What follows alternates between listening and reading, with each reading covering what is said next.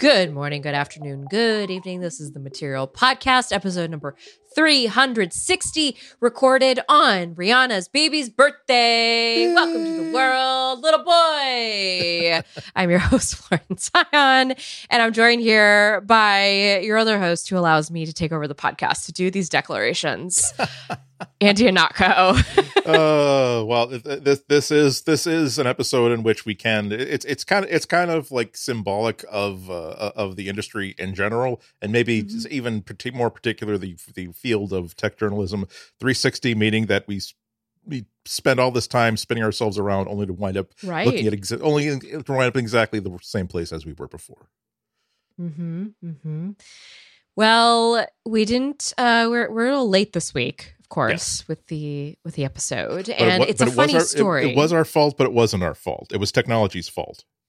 I mean, it was definitely my fault for not following up with you, Andy, after you had sent me a Slack message, and then I did not reply to it within the line. So I used. Let's give them the background. So. Why don't you start us off? Our regular recording time is like Wednesday at 10, and the reason at 10 p.m. Eastern time, 7 p.m. Western California time, and the reason why it's 10 is because oftentimes things happen and we need to go a little bit late, usually because like I didn't get started on the final version of the doc until after dinner, and I have to say, oh, okay, especially when like Flo is hosting and she's just she hasn't seen the doc yet, and it would be rude to say, hi, it's 1 minute before recording time, there you go, here's everything that I thought we would be talking about today, some of which maybe you haven't covered yourself on Gizmodo or whatever, and so I was running late. I said, hey, is it okay if we record at 11 tonight? And then after that, parenthetically, I said, or we can record on Thursday night. Thursday night, that will work for me fine also. And so I got the quick reply, like, yes, please. So, oh, okay, that's great. So that's fine. And so I suddenly go from like hectic, gee, I really need to wrap all this up in the next 40 minutes mode to, oh, great. So I can now take a break, get a Dr. Pepper, perhaps catch up on one or two YouTube videos before returning to work, that sort of thing.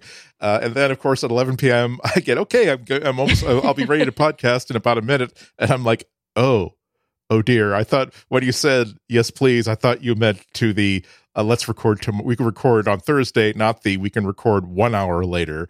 And so at this point now, and Flo was really, really wonderful about it. I said, I'm sorry, we can record super, super late on my end. I don't have because to go I to bed. Totally get it. You were not in the mind frame to do a podcast because you had thought everything was fine. So you alleviated yourself, and I completely got it because then I went back and I read our Slack messages. So what I did is I used the smart reply from on my Samsung watch on the Galaxy Watch 4. But I didn't realize is what it did is it sent it after the second line Andy sent. I had initially replied to the first line, but it didn't show up to that. Anyway, wires got crossed. We're here now. But we are here now. So, and this is not, to be frank, this is not the first time we've recorded on Thursday instead of Wednesday. But it also as we kind of rather than like spend the evening in recriminations, we kind of enjoyed the fact that this gives us an actual relevant like topic to like talk about like on Thursday night at the start of the show, because this is one of my pet, like, I wouldn't call it a peeve, but it is I think it's an interesting aspect of how technology both facilitates and interferes with communication. Because now, when you used to send an email, that the person reading it is in front of a full keyboard. And so they're probably going to give you like a full reply. And then we moved on to phones where the keyboard is a full keyboard, but it's not really optimized for long replies. So even if you're like set in a text message communication, it's going to be shorter, but it's still going to be sort of complete.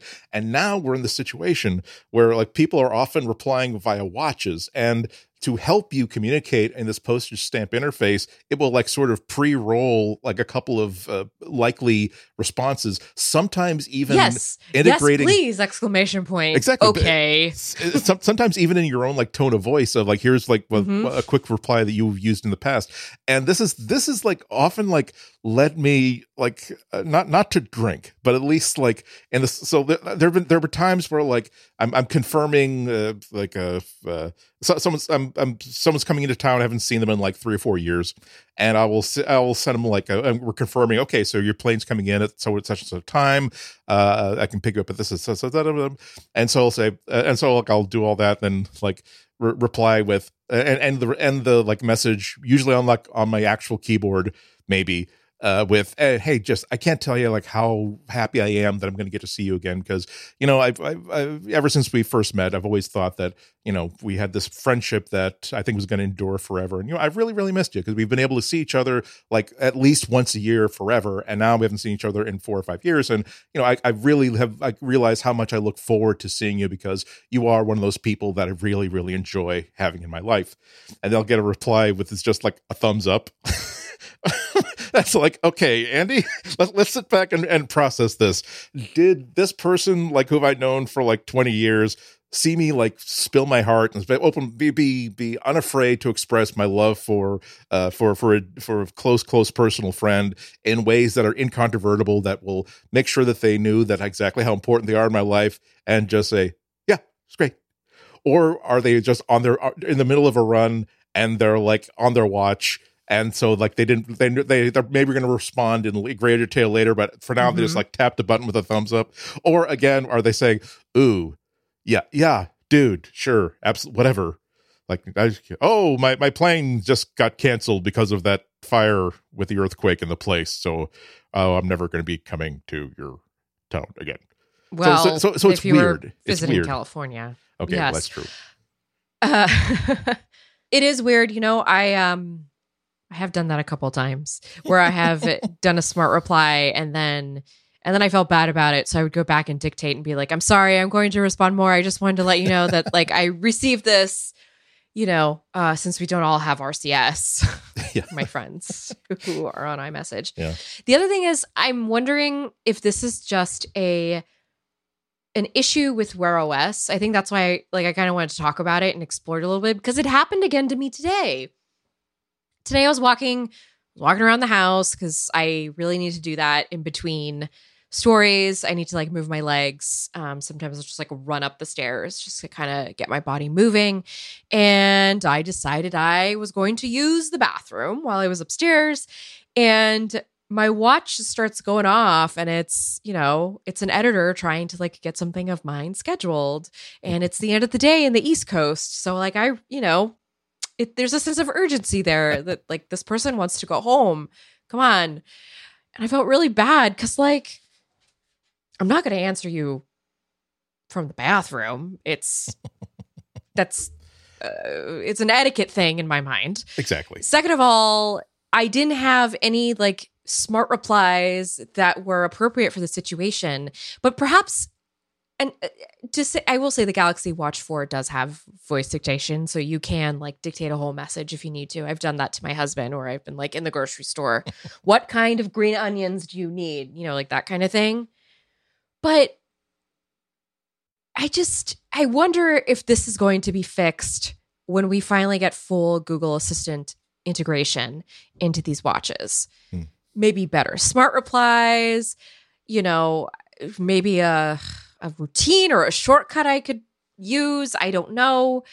But I just kind of thought about like how much I wish I just had a Google Assistant on here that I could call up instead of having to manually tap around to make sure that my editor gets a reply. And by the way, to add insult to injury, you cannot scroll back through Slack on the watch. So okay, I wasn't actually... Yeah, I wasn't actually understanding like what it was being asked of me yet. So I was afraid to reply the wrong thing while like in the throes of doing a bunch of other things. So I kind of thought about it like, what is the point of me wearing this? Really is just a notifier. I took it off, by the way, because it started to bother me because I had it on all day. But so what is this? This watch is just a notifier. A $200 notifier? $250? How much I paid for it? Yeah.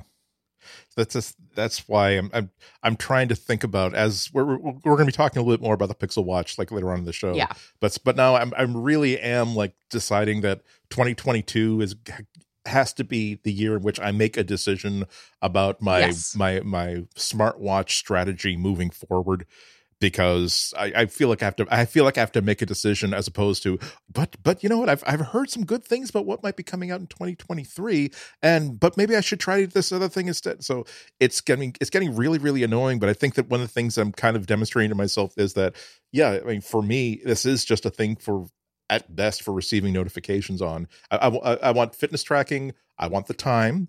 If I can have a watch face that has little kitties on it, and that at nighttime the kitties seem to be napping and yawning and stretching, that's a good bonus.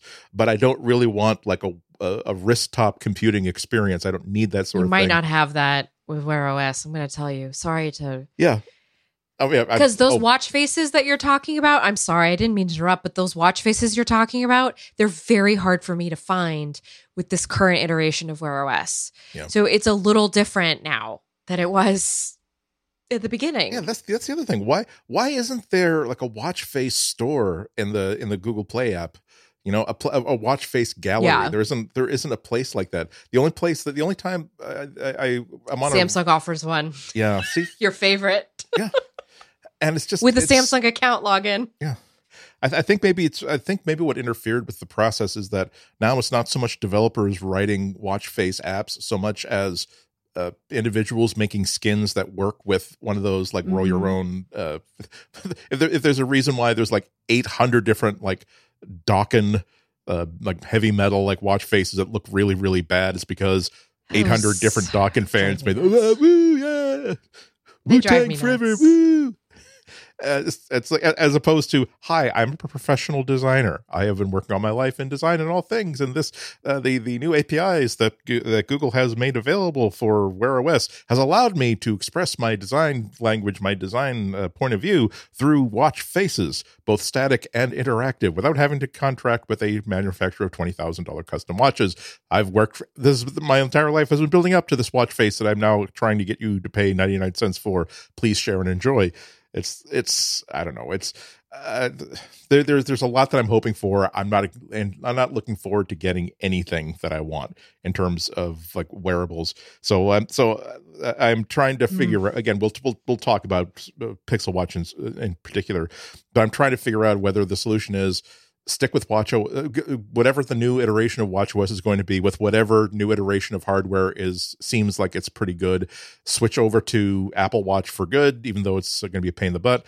Go to a nicer fitness watch, something with a color screen that's a little bit more like fun, that really is just a fitness tracker and a receiver of notifications, or accept that maybe this ain't for me. That it's not. That's also a possibility, and that's okay. It's just I will end this by saying that I am of that age where whatever health choices I have failed to positive health choices I have failed to make since age 19 are going to start to catch up with me. And so it would be really, really cool, even if I still have that heart attack, I will be, as I'm being like, as the paddles are hovering above my chest and being like, that's sort of rubbing together I'll say, you know what? My watch told me I'm having a heart attack right now. Guess who it was who called you? That was me. I don't like talking about this stuff while Mercury's in retrograde. Can we move on to something a little more jovial, please? Yes. I'd like to talk about the Kardashians. Because honestly, everyone, I was trolling Andy before we started recording. I told him I was watching because Andy mentioned we do the podcast like late at night, so sometimes I try to squeeze in some chores in between because parenthood is unpaid labor. And because you work for a living, you earn an honest dollar. Your hands have known physical labor, and it neither intimidates you nor scares you. Unlike some extremely super wealthy and entitled people that are about to come from this message, I won't name names. I did. Well, so I was trolling Andy, telling him that I was watching the Kardashian show on Hulu. Although I now wonder if us just like talking about it. Okay. As long as we don't say the name 3 times in a row. Have I infused your algorithm? Have I infused your algorithm yet? It's a good thing you're listening to me through headphones, because your phones and your smart stuff can't hear me. So I can't infuse the air with celebrity gossip. See, I haven't. See, I think I mentioned this like about a month or two ago that I've been annoyed by how often like the Kardashian news and Kardashian adjacent news pops up in my Google News feed, and thought, you know what? I rather than simply complain about this, there are supposedly tools that say show me fewer stories like this. Thumbs up, thumbs down. Okay, supposedly, I'm going to apply that consistently. That every single time I'm on Google News. And in whatever section of that newspaper I see a Kardashian-related headline, I'm going to assiduously and religiously thumbs down it to get that pop-up that says, okay, we will show you fewer stories like this. And I've been doing that for 2 months now. And the best I can say is that I think I'm getting fewer stories that are Kardashian-related. Fewer. But I don't know for sure. And secondly, I feel as though I should be getting none. I feel as though every time, the number of times I've thumbs down, like Met Gala, hi, congratulations, you just trashed a piece of like fashion history in the name of a fashion gala, and you didn't have to do that. All the hoo-ha about Pete Davidson and all the iterations, all the hoo-ha about Kanye and all its iterations, all of the sisters and cousins and aunts and whatever and all their stuff. I feel as though Google News should have gotten the message right now that, hey, wait a minute, we can use the 2011 AI model to understand this. He doesn't want any stories of any kind related to the Kardashians. So you still got served during that time, and they were peak in the news because Kim had done that very dangerous stunt to fit into that aforementioned dress, which is not going to say it because it's stupid and triggering for people. I will say it in case people don't know. Marilyn Monroe's yes, iconic and also historically actually very significant dress that he wore to President Kennedy's birthday gala, like years and years and years ago. Maybe I screwed it up because YouTube not fashion YouTube, but dressmaking YouTube and historian YouTube has been providing me with all kinds of like Andy, not hot takes, but like, hi, well, here's the like Martha Washington party gown that I personally restored over the course of 11 years for the Smithsonian. Here is another piece of bog person hunter gatherer gear that we've been trying to stabilize in this other Andy's algorithm. Yeah, exactly. And but like here are my credentials, and now I will let you know why it was such a bad idea to have Kim Kardashian wear that dress even just once, even just on the red carpet. And like, yeah, there's no question about that. So that is the source of this problem. Okay, so I'm right now on Google News. I'm going to click on the entertainment tab, and I'm going to scroll to see how long it takes. So maybe you have a better idea of like how esoteric. Okay, I'm on the 1, 2, 3, 4, 5, 6th, 7th, 8th, 9th, 10th, 11th story, 12. 13. Maybe now this might not be a good comparison because most of the stuff is about Johnny Depp at this point. But continue to scroll, God. That's another rant for another day. But the other thing is the only news that they would have right now in the feeds is the new episode that just came out on Hulu. Right. And like what Kim talked about in the episode this week. So some people might be rolling their eyes. Why are these people still talking about the Kardashians? But I thought this was a very interesting experiment into Andy trying to use the Google tools to try and stifle mention of these people who are extremely always finding a way to be in your face. Right, because exactly. The way that Kardashians have like solidified their space in the zeitgeist, the reason every freaking member of them gets invited to the Met Gala is because they figure out some way to like go into every little category and tag and just like be related to it so that it would get shown up in there. So of course Andy would get served Met Gala looks because Andy likes opera. Andy goes to the Met. Like already, Andy, you're the target for receiving those things. And of course I would receive stuff about that because I like fashion. I like celebrities. I like Hollywood gossip. So of course that came through to me. I'm impressed. I scrolled all the way back to the top. I had to hit the page down button on this window 12 times before. Okay. And the headline is Harry and Meghan welcome Netflix cameras into their mansion to film Kardashian style docuseries. So actually, that's not even technically a Kardashian story. So No. maybe see, all I'm saying is that there have been times where I've seen, like, I'm not trying to. I don't hate the Kardashian family. I'm just saying that. Okay, there you go. Okay, yes. Here's a story about Courtney and Alabama crash Travis Barker's Architectural Digest home tour. Oh, I got served that. I got served that today too on YouTube. But the thing is, on YouTube, it was the first thing I saw when I logged on, and I just went there to go watch some music videos today, and it was like, I was like, really? I just want the option of not knowing me. every detail of their lives. That's all. Like, I get if well, that's pretty. If you had to scroll 12 pages to even find out about. I think Courtney and Travis's new house. That's pretty good, right? I just wish I could still, yeah.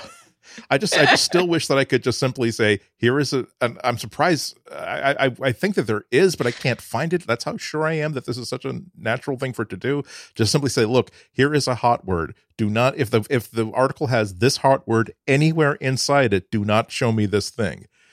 And so I'm still trying to hide the Depp and Amber stuff, but it's really hard because it's like I don't want to get into it. You know, I want to get into our podcast today. Exactly. Let's do that. Let's get into some well, not only relative escapism, but also very informative escapism. So we're going to give you a rundown of our part 2 of Google I/O. Because the thing is, there was so much that happened last week that we didn't get to. And news is pretty light this week. So it gives us a good chance to kind of really look in depth into some of the things that we didn't get to cover. Right. And also, we're going to talk a little bit about Android 13 because the second beta is out. I haven't been using it much because I'm going to be quite honest. I'm preparing myself to cover WWDC. Yes. So I need to learn this platform in the next 3 weeks. So I'm going to be doing a crash course on iOS. I cannot talk to Android right now, so it's just going to have to wait. I will have to let Andy walk us through this one. See, I will tell you, as someone who has had to cover both for like 10 or 20 years, the difficulty is when you find yourself saying that, you know what I thought was a really, really interesting thing. It wasn't in Tim Cook's keynote, but it did come in part of the discussion afterward, is that they're going to be making sure not have your language settings apply, not just installation to installation, but also app to, oh no, that's actually a feature of Android 13 that is I know. I'm with really iOS 13. scared. I'm really scared I'm going to do that. I already like writing about the accessibility settings the other day. Anyway, that's a side note. We will talk about that when we get to it. So let's take a quick break right now. And then when we get back, we'll get back to the future. Well, speaking of wearables, we still have things to say on the Pixel Watch, it turns out.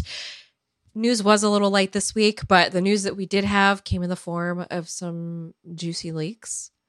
I don't know how juicy this one is, though, when you bite into it. Great stuff, though. It's great stuff. We're looking forward to the new Pixel Watch, and just all the stuff that we've heard about it now is just great. The stuff they didn't mention is just great. Feels as nothing but optimism. It's just great. Yeah. So a source has informed 9to5 Google, while Andy cries, that the Pixel Watch is powered by an Exynos chip. Oh, all right. They're going to work with Samsung. That's great. That's great. Hold on. That's one. 10-year-old chips. Hold on. Wait. It gets worse. That originally debuted with the Samsung Galaxy Watch from 2018. Just great. I've got a good feel, because Apple, they will just throw a brand new, newly designed, state-of-the-art chip that has never been used in a watch before, so God knows how it's going to. They've decided, no, we want something that's been around for 4 years, so we know exactly how well it performs and how it's not going to catch on fire on your wrist, unless you want an Apple Watch and that's never been proven to not catch fire on your wrist. I think Google's doing the responsible thing here. The chip, for those who want to go Google it, is the Exynos 9110. And that's pretty easy to remember if you're driving and listening to this, I would say, which Samsung used in 2020's Galaxy Watch 3. So if you've got that watch on right now, you are technically wearing the Pixel Watch's SoC, according to the source that has informed 9to5 Google. But don't feel So- left out if you have a Galaxy Watch from summer of 2018, because you've also got that same chip. You know what's funny is I do have a Galaxy Watch from 2018. I probably do have that chip in there. There you go. The current watch, the one that I was talking about earlier, the Galaxy Watch 4 uses the W920, which Samsung claims delivers CPU performance around 20% better than its predecessor and 10 times better GPU performance. So something to think about in the difference of these two SoCs. Now, 9to5's report does remind us that this new Google Tensor chip in the Pixel 6, they're technically based on an old chip design. So maybe Google is making some optimizations that's going to make the Pixel Watch have a comparable performance. There's always those of us trying to be optimistic about that. Yeah. But then you think about this battery size, and it's rumored to have a 300 milliamp battery, which is fine, but it's not, it's not the kind of thing that you could fall asleep for 2 days and not worry about it. If you're looking at a device where the most common complaint is that it goes to, I only have like a day between when I have to charge it up, that's going to be a metric you're absolutely going to need. Now, I mean, I will. This is a Google podcast. We're speaking to an audience of people that like Google. So I will continue to try to be optimistic. Presumably. Yeah. I mean, There could be hate listening the way that True. I hate watch the Kardashians. But I hope you hate Google and not us, because we're so likable. We're avuncular to a fault. Exactly. But this also, though, it kind of shed some light on that engineering sample Pixel Watch that was found in that bar a couple months ago, where they couldn't show like what the interface was like, because like all they got when they tried to fire it up was just the Google logo, and that was it. Maybe they should have let it go for like a few hours. Maybe it's got such a weak CPU that it just takes a few hours to boot up, so and maybe it's because it takes that large to charge is why they couldn't get it the Qi charger to work with it.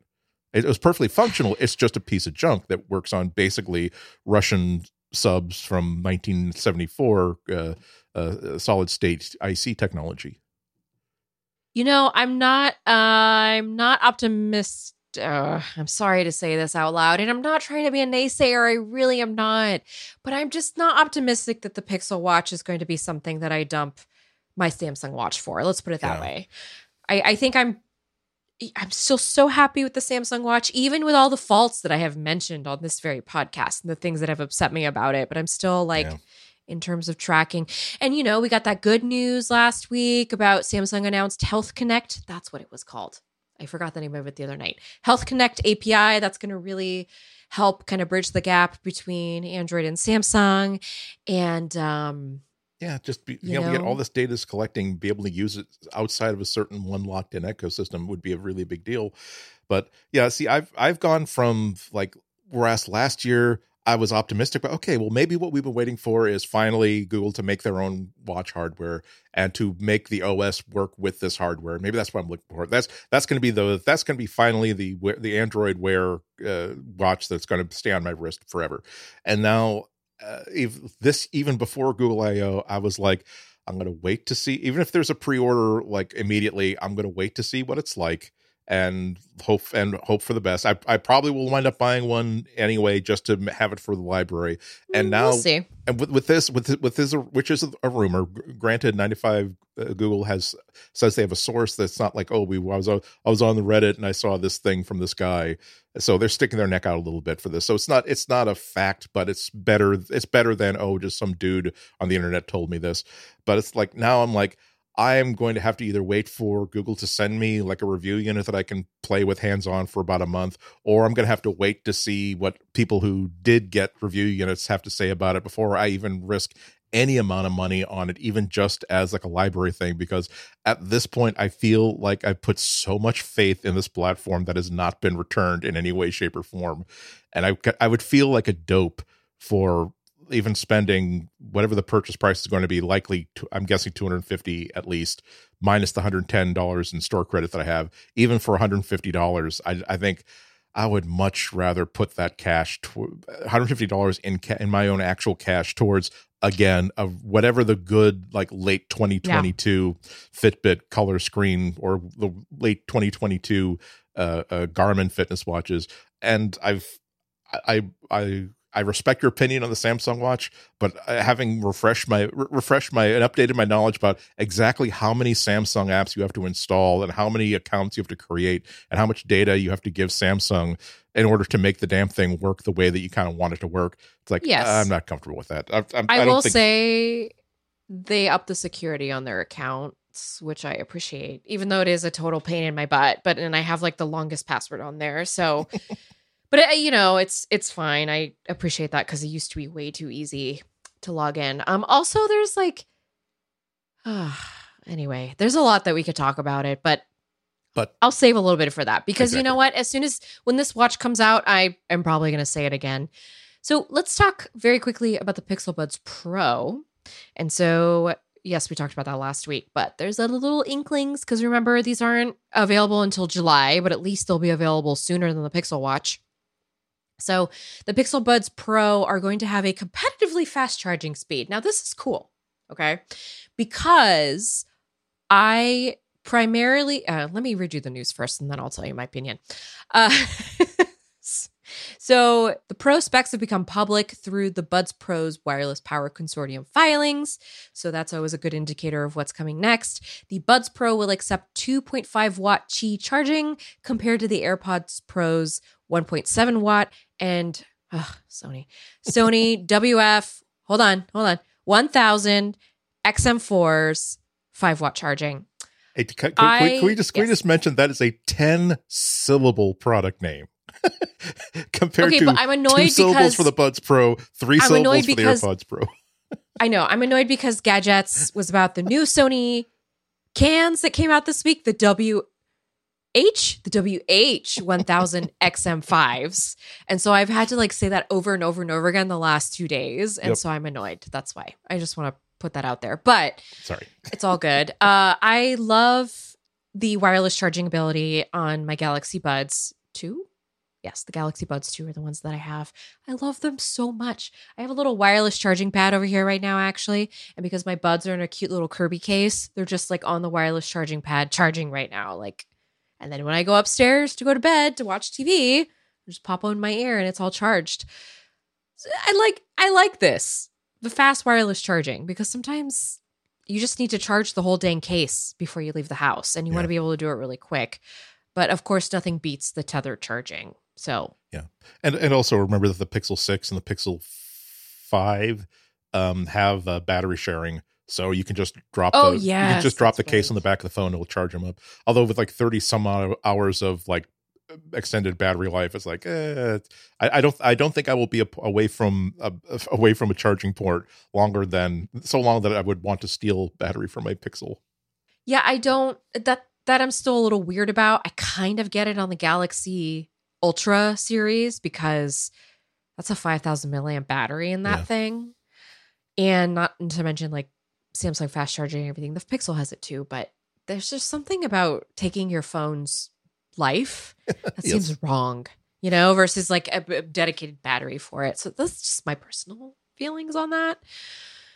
All right, so first things first, this is really hot on my mind this week in particular because there was a little inkling of a new Apple payment schematic that's coming through the pipeline. And so maybe immediately go back to thinking about Google Wallet. Last week, we found out that it's getting a whole kind of rebrand situation yet again. Not Google. Because not Captain Consistency. That was my sarcastic response. I'm sorry. It speaks to how fragmented some of these divisions are, I feel. Or just like some new manager comes in and is like, hey, yeah, we'll just take the old name. But anyway, I guess branding is still there. Yeah. So Google Wallet will remain. It'll just replace the Google Pay that you have on your phone. I imagine Google Pay will exist continually on the internet. I don't know. We don't know. Just look for the Google logo at this point. But Wallet, it's going to integrate all forms of cards, passes, IDs, and tickets. And yes, actually, Google is working with states right now in the United States to get that ID certification through. Also, I found out, by the way, student IDs is a thing that you can get digital, which that's pretty cool. I guess college campuses have been doing it with Apple Passbook already. So that's kind of those are really nice, like neat little things to have. Balance of transit cards. Yeah. Now, the nice thing is that once you do put your passes and your payment cards into Google Wallet, other apps will be able to see those. So, when you go into Google Maps, if you are like, hey, how much will it cost for me to take the bus from here to there? Then, it'll pop up and say, here's your transit card and how much money you have left on it, which is super helpful. And also, and this is what made me think about the Apple payment thing that came out this week, which is that apparently Apple's working on a thing where you can like tap your phone to another person's phone and it'll just send money over. So this one, the Google Wallet version, is it can transmit card data via QR code and NFC. So that's going to be pretty helpful, I think. Yeah. I'm just glad to hear that this is it seems super simple, and okay, maybe it's a small incremental step forward that, okay, so you're storing, like I can give you a scan of a card or scan of an ID and you will display that scan, or I can do a screen grab of the QR code that I got in a ticket and it can display that thing. Okay, well, again, you're basically giving me a super semi-sophisticated photo album app. This is the sort of integration that I was sort of hoping for when we get like wallet apps, like the stuff where it can tell you that, oh, by the way, the fare for this route that Google Maps is about to recommend to you is going to be $11. You seem to have like only $8 left on your Charlie card for the MBTA, so you're gonna have to want to top that off if you're going to be paying with that stuff, and that's stuff that you have to give permission to use. I was just gonna say, you got to give permission for that. Yeah.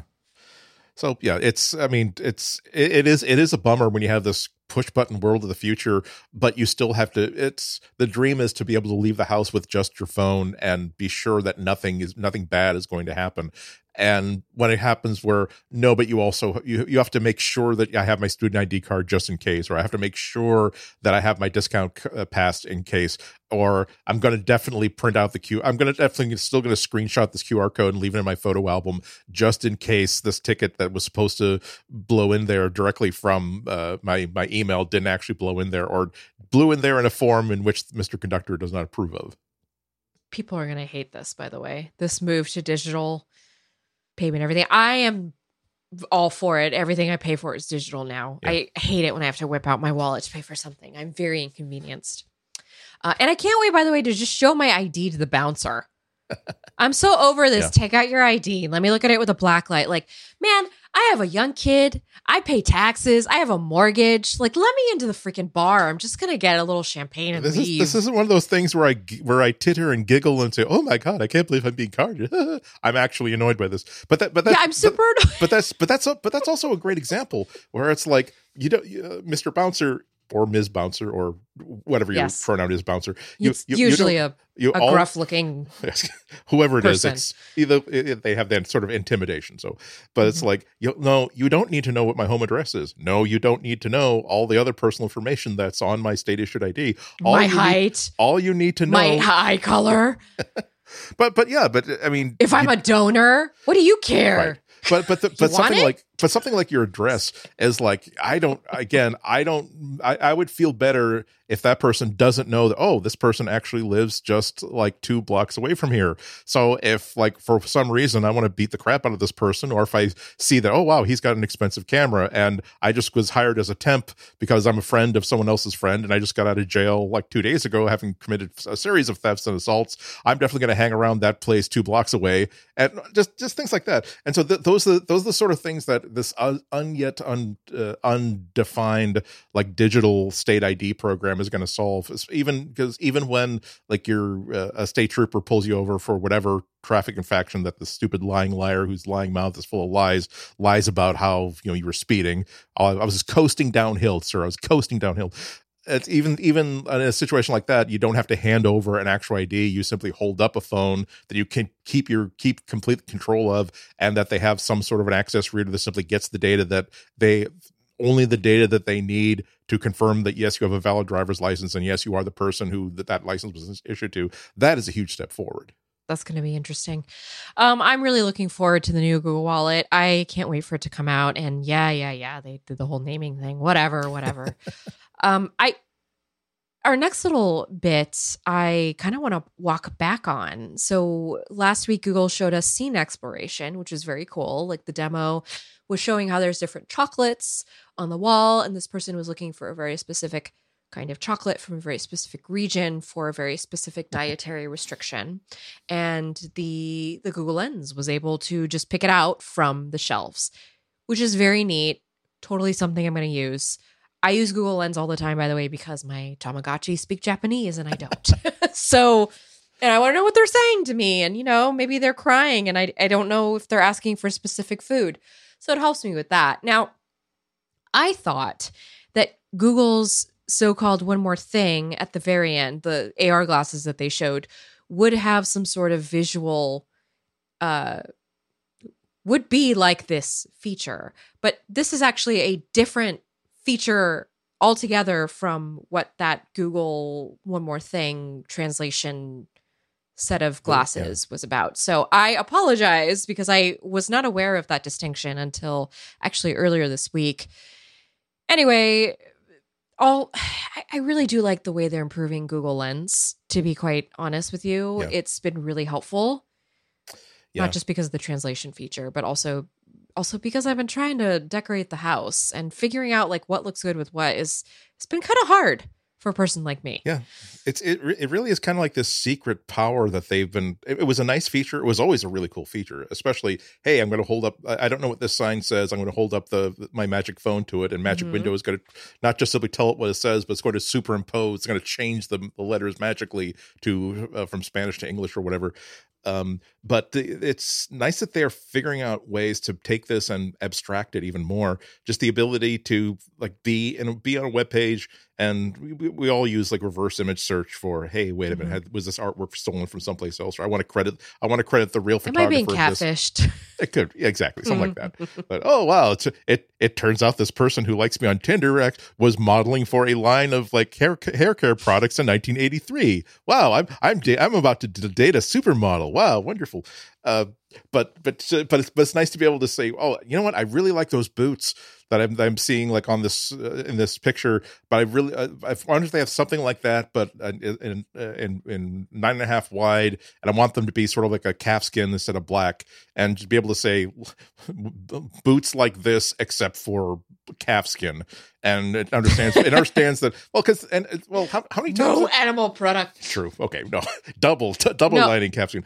But I'm sorry that was a tacky. No, it's okay. Actually, but what I'm getting at is that there's so many times where I'm sure you've been through this. I'm sure everyone's been through this, where there's this thing you're trying to find, and you can picture it in your mind. You can even draw a picture of it, but you can't find it online because you don't know what the actual word that describes this is. Because you know that there's a type of faucet that is actually called a Jablonski faucet, and if you were to simply search for Jablonski style faucets, you would find a million of them, all shapes and sizes and prices, but you don't. So you've like faucets that kind of flare out a little bit at the end, and instead of having a pipe that connects it, it's kind of a flexible hose, so you can and then the day comes where for whatever reason you come across the actual technical term for this thing you've been searching for 3 years, and suddenly, oh my god, it's like you just became Superman or something, where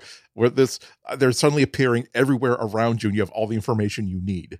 So Google Lens lets you do stuff like that. That's like the sort of thing where those are the sort of announcements where I'm thinking I'm actually taking my hands off the keyboard a moment to say that feature is incredibly relevant to my interest. It is practical, functional, and accessible. It is not something that, unlike the glasses that you demoed, it's not something that A, I have to wonder if you're ever going to ship these things, and B, if you're going to ship them at a price that I can logistically afford.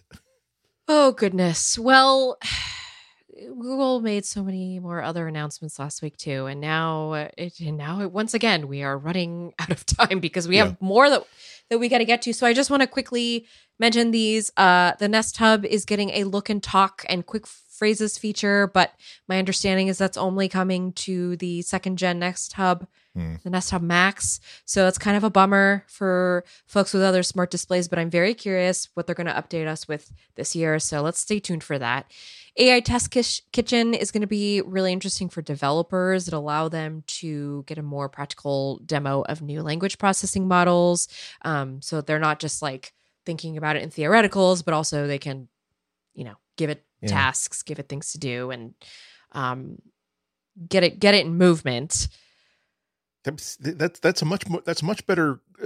You can see how not only have they improved these advanced language models since last year, they've also improved their understanding of how to actually demonstrate it and explain it in the past year. Because last year, I need to show you how wonderful this language processing. Here's have a conversation with this paper airplane. Like, thank God, that's something that's been holding me back in my productivity since I was a small child, not being able to actually have a conversation with a paper airplane. But this one, it's like the ability to say, what steps I'm going to need to do if I want to like paint my garage, and sort of like looking for an article that happens to have that kind of text in it, and then calling out that highlighting that text. It can understand the nature of that request, process the language, and actually create that kind of a list.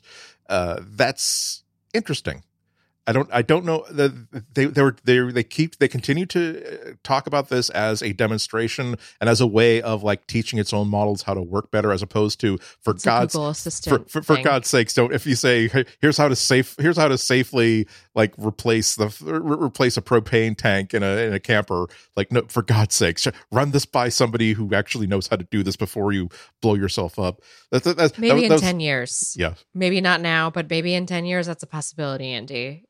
You never know. That reminds me of the same thing that I thought of in that scene exploration demo where they demonstrated with, see, here's a display of chocolates at the store. And so if I want to say, show me the chocolates that have been like ethically sourced beans from South America. I like dark chocolate and I like the like low sugar. And suddenly it's like the scene goes dark and spotlights are hitting like different bars of chocolate. And I'm like, what a sketchy thing to like demonstrate it with, because if I had like a nut allergy, I think Google is wonderful. I think they do great stuff. I would not trust an AI to make damn sure that there are show me only ones that will not kill me if I have a nut allergy.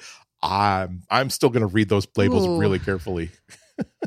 Yeah. That's a good point. This is why when I've been explaining that feature for the past couple of weeks, I've been using how about a display of phone chargers where you just ask, like, show me ones that can quick charge an iPhone 13 Pro, because people are not going to instantly think about, so if this technology that I don't understand how it works screws up, me and my child could be in trouble. Oh no. Well, on that note, this feels like I'm sorry. a good time for us to take a quick little break. Now, remember, we didn't get fully through everything, Galeo, but that was pretty much all the really big news. So you can catch up on all of that across the internet. There's so much more that's coming that we can get to. But let's take a quick break, because when we get back, we're going to talk about some real stuff. Well, there were some bits of the Google I/O keynote that I wanted us to kind of just talk about very quickly, because frankly, we wouldn't be doing our jobs if we didn't mention it. So last week, Google announced that it was open sourcing the Monk tone scale, the real tone filters and standards. And what's interesting about this is that, guess what? Some of this was based on initiatives that were co-founded by Timnit Gebru, Dr. Gebru, who we've talked about time and time again about what happened. She was fired from Google for speaking up about a very, shall we say, biased language model. Let's just put it out there. I wanted to bring this up very quickly because when Google did this whole beautiful montage of how Real Tone is making people feel included, there were a lot of tweets from friends who have felt excluded throughout their lives because of this very thing. And so I felt really conflicted saying anything about how cynical I feel about this particular feature, because I am not the person that is affected by these things, but I have also seen how people have been affected. So it's just like this weird, I just want to call out the fact that we're like in this really weird time where it looks like companies are trying to do good by the people. And in some respects they are, because there are people behind these features that are being made that are saying like, we want to do good. I'm here at this company because I want to do good.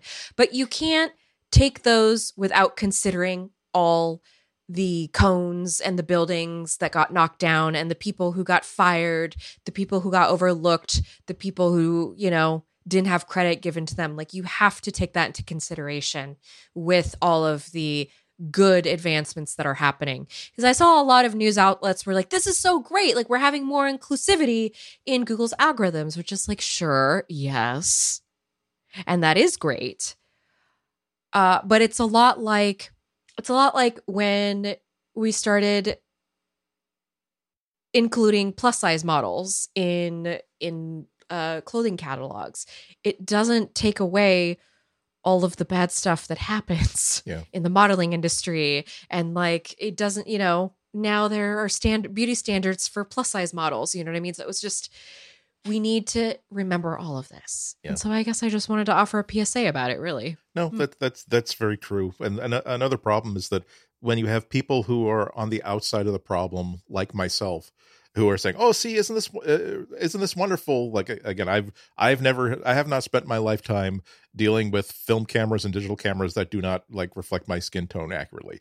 Just like I have not had problems with acknowledgement of contribution of white men in engineering positions, and how many new hires that they've had during a certain period that have been boosting up those really deficient white man engineered numbers. So so it's possible for when a white guy is reporting on this, to say, you see, progress is being made, everything's getting better. Yeah. Wow, this is great, and I'm glad that you finally put a woman on the board of the company. However, now you need to really explain to me in detail what you've done to make sure that if I have a master's in engineering and I'm a woman I'm hired, I'm not going to wind up glass ceilinged in customer support, whereas the dude who was hired next to me with the exact same credentials is being put on a vice presidency track. Tell me about that. So That's why it's important to see the entire board, and it's important to make sure that we don't pick and choose. We a lot of us are optimists, and we like to think that things are getting better, and we will latch on with desperation like a Titanic survivor to a deck chair floating, that, oh, look at this, they promoted this person, isn't that great? Oh, look who's giving the demonstration of this technology. You see, this isn't a horrible industry in which they brutally beat down anybody who doesn't match a certain preset model of who an engineer is in technology. Anyway, I'm also just a cynic because I watch a lot of TV, so I see a lot of commercials and I see what the marketing has been like. Oh yeah. You know, and I am of the generation that really grew up with marketing. Just anyway, all things taken consideration. Now, there were a couple other like little things that we didn't touch upon. Google Translate adding support for 24 new languages, including a spectrum of indigenous languages, which I think is just, that's great. That was interesting. We talked about Dr. Gebru. That was another thing, that the paper that she co-authored, Stoachik. Oh, really? Yeah. It was a very comprehensive. Again, she co-wrote with like 4 other people. It was a very comprehensive look at what artificial intelligence can negate in terms of equality. And one of them is that because artificial intelligence is trained using whatever examples are already there, like they need to train it on a language, it needs immense truckloads of examples of that language. That means that languages that the AI is more likely to be trained upon are languages that are found on the internet, which means that you start off with a language like English, which is limited to a certain number of countries, but also the only people who are speaking it, using these examples that are being fed to the AI are people who have access to the internet. So that will also exclude people of a certain economic status or a certain geographical status, but they don't have access to the internet. And so people who speak languages that are not as popular as the top 3, the top 4, as long as if it's not English or Chinese, are likely to be left out of this. And also, it means that if there is a dialect that is in a South American country, for instance, if there's a dialect of the dominant language that has been practiced for for 500 years and is recognized by linguists as something distinct, it's not likely to be picked up. And so therefore it's going to be negated because suddenly this is a part of the internet. This is the part of communications that can't be translated. So it's a very, very big deal if they're saying here are 24 new languages that we're supporting we didn't support last year. It was my ears also like kind of pricked up as they're talking about a new language, a new model that they were using for creating these translators that doesn't necessarily need examples of translated text in order to create this translation model. It doesn't need explicit translation pairs. So if there's like a language where there isn't like a version of Reddit being practiced by the only 2 million people in the world who speak this language, where there isn't a translation guide already existing, they can actually, just with enough examples of this one language on its own, figure out how to create a translation model for it. And that's the sort of stuff that leads to more equality and better access for everybody. I mean, it makes sense too, because not every language is built like English. Yeah. And that's why Google Translate has had such a hard time translating Japanese for so long. That was always kind of a pain point for them. Even sometimes I wonder if the translation of my Tamagotchi is truly accurate, to be quite frank. No, I'm being very honest with you. Okay. Because I'll translate it and then I'll go online and read the fan translations, and they're very different, very different things. So it's interesting. Now, another little interesting bit was one that I was quickly looking for the get, which is the Ad Center, the My Ad Center. This is new. And this is meant to give you more control over what ads you see or don't see. This is very much a move against Meta and its practices that it's known for.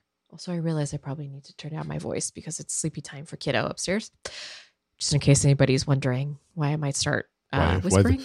Why there's suddenly a lot more presence on her microphone. Yeah, I just realized I'm like screaming.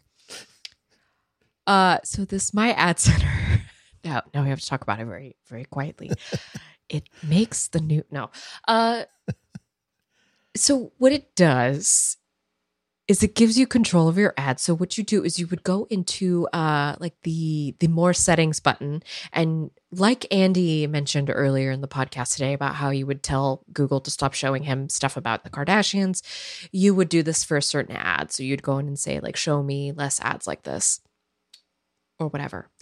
It's not fully live yet as far as I know, but I did get to see a demo of it. And you're basically teaching Google how to target you at the end of the day. Yeah.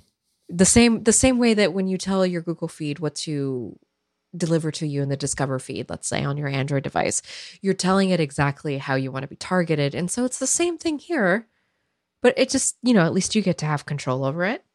Yeah. In some capacity. You already have some control where there's that little X and O attached to a Google ad that I never ever click because I'm scared they'll click on the actual ad itself. When actually I want to click on this little Google control that makes a pop up come up saying, "Why do you? What feedback on this ad? Do you like it? Do you not like it? Like, okay, so why don't you like it? Oh, because again, I've joked often online about.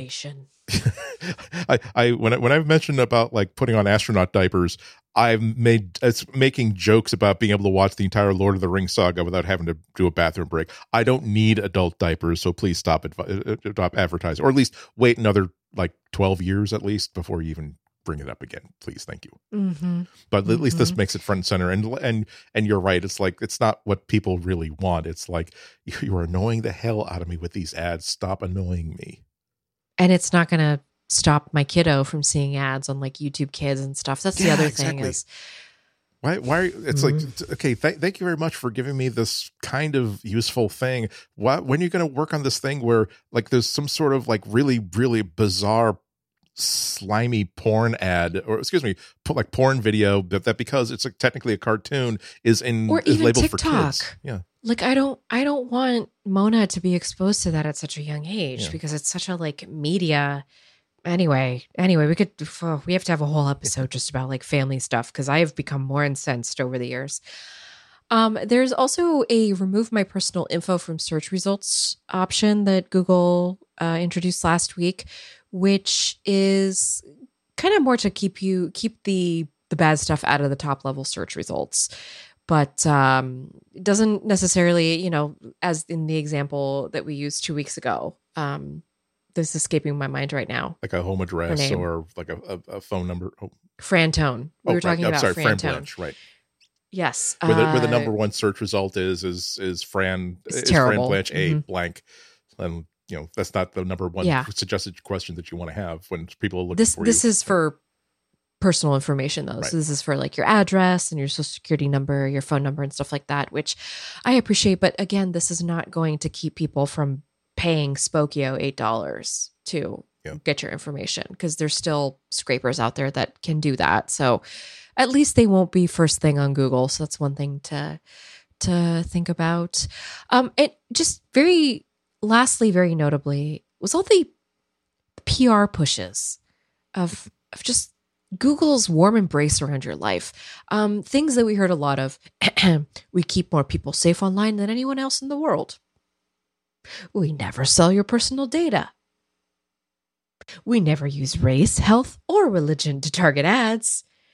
Granted, you might not want to see that ad from that weird cult that is advertising on here, but it doesn't mean that we're keeping the religion from you. Yeah. That second one really is important. The number of times I was just tweeting like little reactions to the keynote last week, and the number of times on Twitter, like, yeah, but I'm not going to use that because they're going to sell my home address to people who are for a water like cooler company or whatever. And I said, no, they don't do that. They don't sell. They really don't sell your personal information, because then that information would be in the hands of other people monetizing it when they want to monetize it for themselves. Exactly. I mean, I sometimes feel weird trying to defend Google on all things, how much they protect your personal privacy, but it's like, there's enough to blame them for that they actually do. Don't blame them for something they don't do, which is if someone wants to know like what your home address, they cannot slide a Chris $10 bill across the desk and then someone at Google will sell them your address. And what they didn't say is we won't allow the police to subpoena your information. So don't commit crimes because Google might be subpoenaed. Geofence I shouldn't laugh. warrants. Yeah. I shouldn't laugh.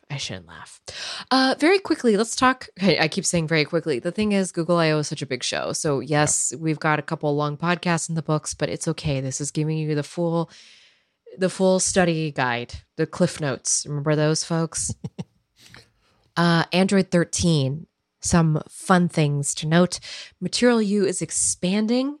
It's getting media controls that are going to be completely Material U overhauled. You can actually see it now in the beta if you get the beta installed. One little minor annoyance, though, is that the navigation buttons are a lot smaller than the play and pause button. So for skippers, that might be an insulting little thing. Theming options are actually going to affect the third-party app icons, but the app developer does need to support it. So developers, anybody who's listening out there, please do right by your fellow Android users. Also, there's going to be preset color themes. So the Material U theming was not the end-all be-all that we got in Android 12. It is clearly kind of still in the works. Yeah. Okay. It's nice to be able to say, I like blue. Please give me blue. Exactly. Give me more, or in my case, I like pinks and purples and cyans. Like, don't go out of that. You don't need to give me others. Listeners, again, you can't see the video feed of Flo's office. I can affirm that she likes pinks and purples.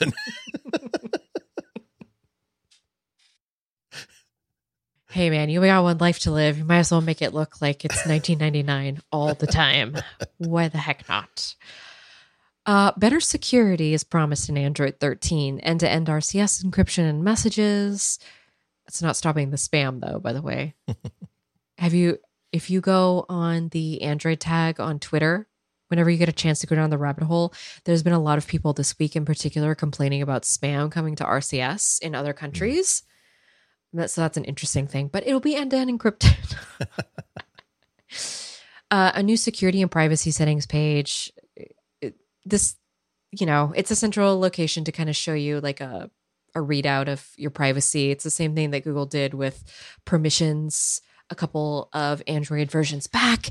So it's just kind of a way to make it available to you. But I do have to say, Andy, I don't know how effective these are for people who don't want to go digging into the settings to go look for this. Yeah. But it is better than having to dig through lots of different settings areas. That's one of the things that a few years ago, Google really got dinged on by regulators and investigators that, hey, you have this one big switch that says turn off my location tracking, but to actually get Google to not find out where you are, here are like 8 different features you have to turn off, none of which simply seem to say, please, Google, I don't want you to know where I am at any given moment. Another fun little thing coming to Android 13 is you can limit what photos and videos an app can access. And now this is something that is also available in the betas. So if you want to try it out, you can try it out now. There's going to be tighter app restrictions on access to your data or notifications. We'll see that, I think, a little more when it's fully here. Ability to automatically delete your clipboard history. That's very helpful if you're hiding something. Yeah, well, that's a surprise party. Yeah. A surprise party. Well, no, that's what I mean. That's a popular attack vector where people who put malware in It used to be very, very easy to take a look at your clipboard. So if you've got, oh, great, here's my password manager, I'll copy my credit card number from here and paste it into there. So, whereas on the app that protected that data is very well secured, but the clipboard that you use to paste it into another app is not secure. So now it'll like after a certain amount of time, it'll automatically just like wipe your clipboard history. So I may or may not be making a Chrissy Teigen face, by the way. Just thinking about my own use of the clipboard. Smart home, by the way. Matter support was announced at Google I/O, and Matter support is coming to Android. So Android 13 will be able to act as a sort of like log-on bridge for all of your new things. I don't think that's going to fix the mess that is the Google Home app, but at least it's, going to be helpful. Oh yeah, there's device controls, by the way. Support for super low power Bluetooth LE audio. That's going to be great for people with like hearing aids and other sort of sound aids that are being used. Ability to set a different language per app. I'm really excited for this one because I keep trying to hold on to my Romanian, and sort of like the best way for me to do it is by just using an app in Romanian. Yeah. But I don't want to use the whole interface, So sometimes it's a neat option. I know it's going to be good for bilingual folks. But. It's such a simple thing that I would never have thought of until like they introduced this as a feature. The idea that like people who might be using like Weibo to talk to like relatives in China, right. But the rest of their lives, like as a first generation American, True. Is going to be completely in English. But no, I don't want to give me the interface, give me all the So that does make complete sense. Why do I have to create an entire separate account to be using a different language as the primary language for a certain app? I'm very curious how it's going to work with Gboard, because right now Gboard gets a little confused about whether I'm typing Romanian or English. It's been pretty bad lately. Yeah. I don't know what's going on over there, but maybe it's my typing style has gotten mushy. Lastly, and we all know this about Android 13 because of what we know from Android 12L, but tablets are a thing now. Android 13 will have all the requisite like UI up to snuffs that you need to have a tablet interface. And Google announced that it is updating and optimizing 20 of its own apps for the tablets, finally. So good for you. Thanks for joining us in 2022. Yeah, Google. 11 years after the introduction of the iPad, you decided that your own damn apps should look good on something larger than a phone screen. Years after iPadOS, years after Apple said, you know what, this isn't going to be a one-size-fits-all thing. Let's make a different OS for the tablet. When we developed the iPad, we gave you a way to run an iPhone app just scaled and zoomed up to fill the screen, pretty much to show you how much that sucks and why we want all of our developers to write proper tablet apps. So it's not just like all the support they're putting in for tablet UIs. It's also that there's some of the videos coming out from Google I/O are okay. Now here's the phone version of your app, and here's what you have to do to not just technically speaking, but logically. Here's a scrolling list you can have on here. Here's a content view area you can put here. Please don't just like have the ability to resize a window to fit the tablet screen, because we hate that. And I mean us as humanity. I'm speaking now not as a user interface engineer on the material design team, but as a fellow human that you should have an inherent love for and inherent respect for, because we are the same species. We share the same basic DNA. Is not that worth something? Well, We've reached the end of the maelstrom of news, and we didn't even get through all of it, but that's it. We're finished. I am cleansing my hands of Google I/O for the year. Yes. I'm done. And now I just have to wait for these so-called Pixel hardware devices to appear. I'm just waiting for Android 13 to become a thing of my everyday. Andy, let me ask you, what was kind of your high point? What is the thing you are most looking forward to out of the entire show that you've had some time to think about it? Personally speaking, I would probably be the Pixel Buds. It's the one thing that I'm saying that, you know what, I don't care. I'm definitely buying that because it's a product. I have the cheap version that I got for free. I like them very much. I like what they're doing to make them better. And I've been using them far beyond just using them for music.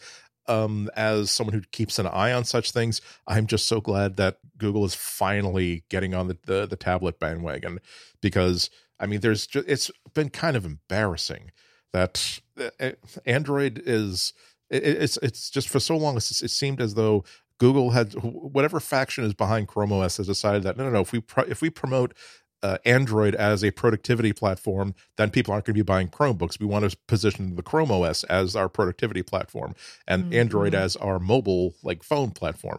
And good heavens, using an iPad Pro as one of my primary platforms is just so wonderful. A tablet is something, a thin tablet running an OS that's designed specifically for tablets and not to be like Windows.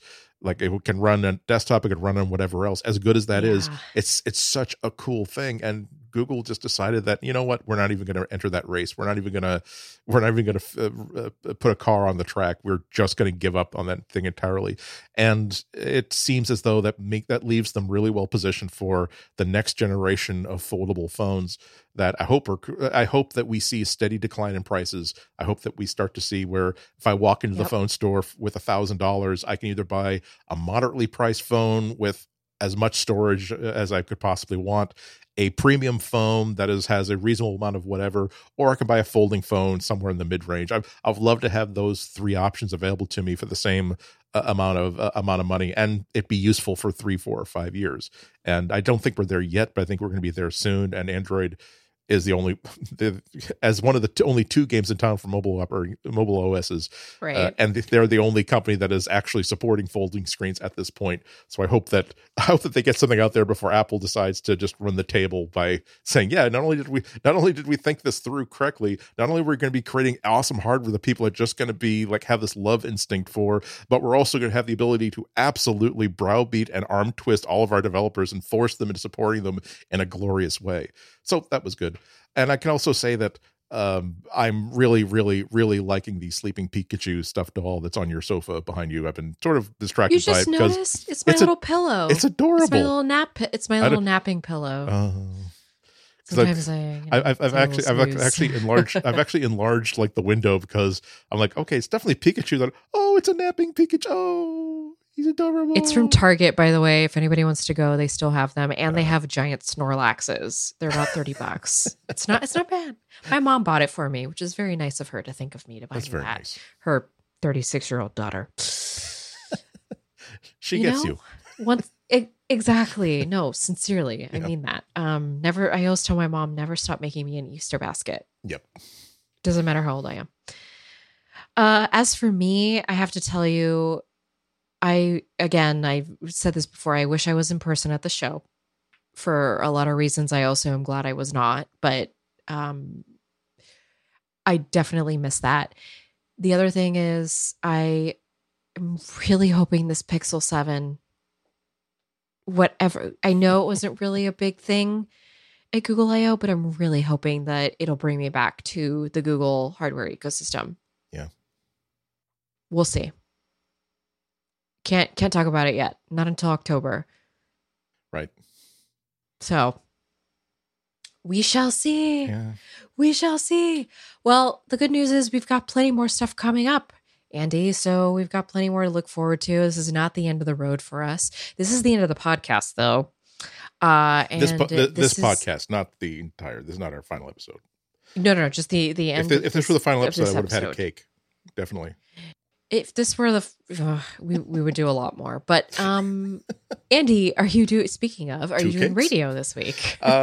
No, the mayor needed my time slot, so I'm off this week. But you can see everything that I've been doing for the past 3 or 4 years. I made a disapproving look toward the mayor. I'm sure she's about to say it's going to be a free candy for all good children program that they're initiating here in the Commonwealth or the city of Boston. But go to gbhnews.org to see, to listen to pretty much anything that I've been speaking about on that lovely terrestrial radio station for the past 3 or 4 years. Thank you, Andy. And thank you for putting together our show notes every week. Thank you, and thank you for being so understanding. And suddenly, I bear some responsibility, because even as I was saying, okay, great, so let's do that then. Even as I was typing that as a reply, I said, you know what, I should probably ask to make sure that she's responding to the tomorrow thing and not the in an hour thing. I was giving Mona a bath. That's why I had to. Exactly. I was in the middle of washing her hair, and she hates it, so she's screaming the whole time. So you're like pinging me, and she's like. She's so mad at me. So, yeah. No more tears, my Aunt Fanny. Yeah, she just hates it so much. I get it. But as for me, I had a podcast I mentioned earlier, Gadgets. It's the podcast that I do over at Gizmodo. You can find it. Actually, you can find it at gizmodo.com/tech/gadgets if you really want to go check it out. But we publish usually every Thursday, and we have a little video component as well. You can go check that out at gizmodo.com. We also want to shout out to our editor, Jim, for making us sound good every week and listening to the ramblings that you don't get in the audio. Thank you, Jim. I'd like to think Jim has a little vault of just audio clippings that someday the special edition DVD is going to come out. No, see. What I imagine is that, like, I'm sure he works on a lot of different podcasts, and sometimes he's working with like hosts and people who have like haven't had as much experience as we have, and like they're on episode 3. They're like, well, I'm so terrible about this, and I can't form my coherent thoughts. I should just quit. And he's like, no, look, I've done people, Andy Ihnatko. Okay, you may not have heard of him, but he's done 800 episodes of a Mac podcast, over 350, and look at the stuff that I have to edit out at his request. Not even talk about the stuff that he isn't aware of that I need to cut out. Believe me, you're doing fine. You're doing just fine. That's a good reminder to everybody out there that you are doing just fine, and we want to remind you that if you think we're doing fine, you can go to relay.fm/material to see our show notes, to see past episodes, and to also find out how to support us as a member of the Relay FM network. You get a lot of perks through that. So if you're interested, relay.fm/membership. Well, that's it for us, Andy, this week. Oh man, I can't wait to talk about something else next week. But we have a few. I actually had a few really good stories lined up that are like, you know what, we really should cover Google I/O. And by the way, we shouldn't rush through these 2 or 3. So next week's going to be a fun show. That's a very, very fun show. Stay tuned to that, everybody. Have a happy, healthy, safe 7 days. Until then. Bye-bye.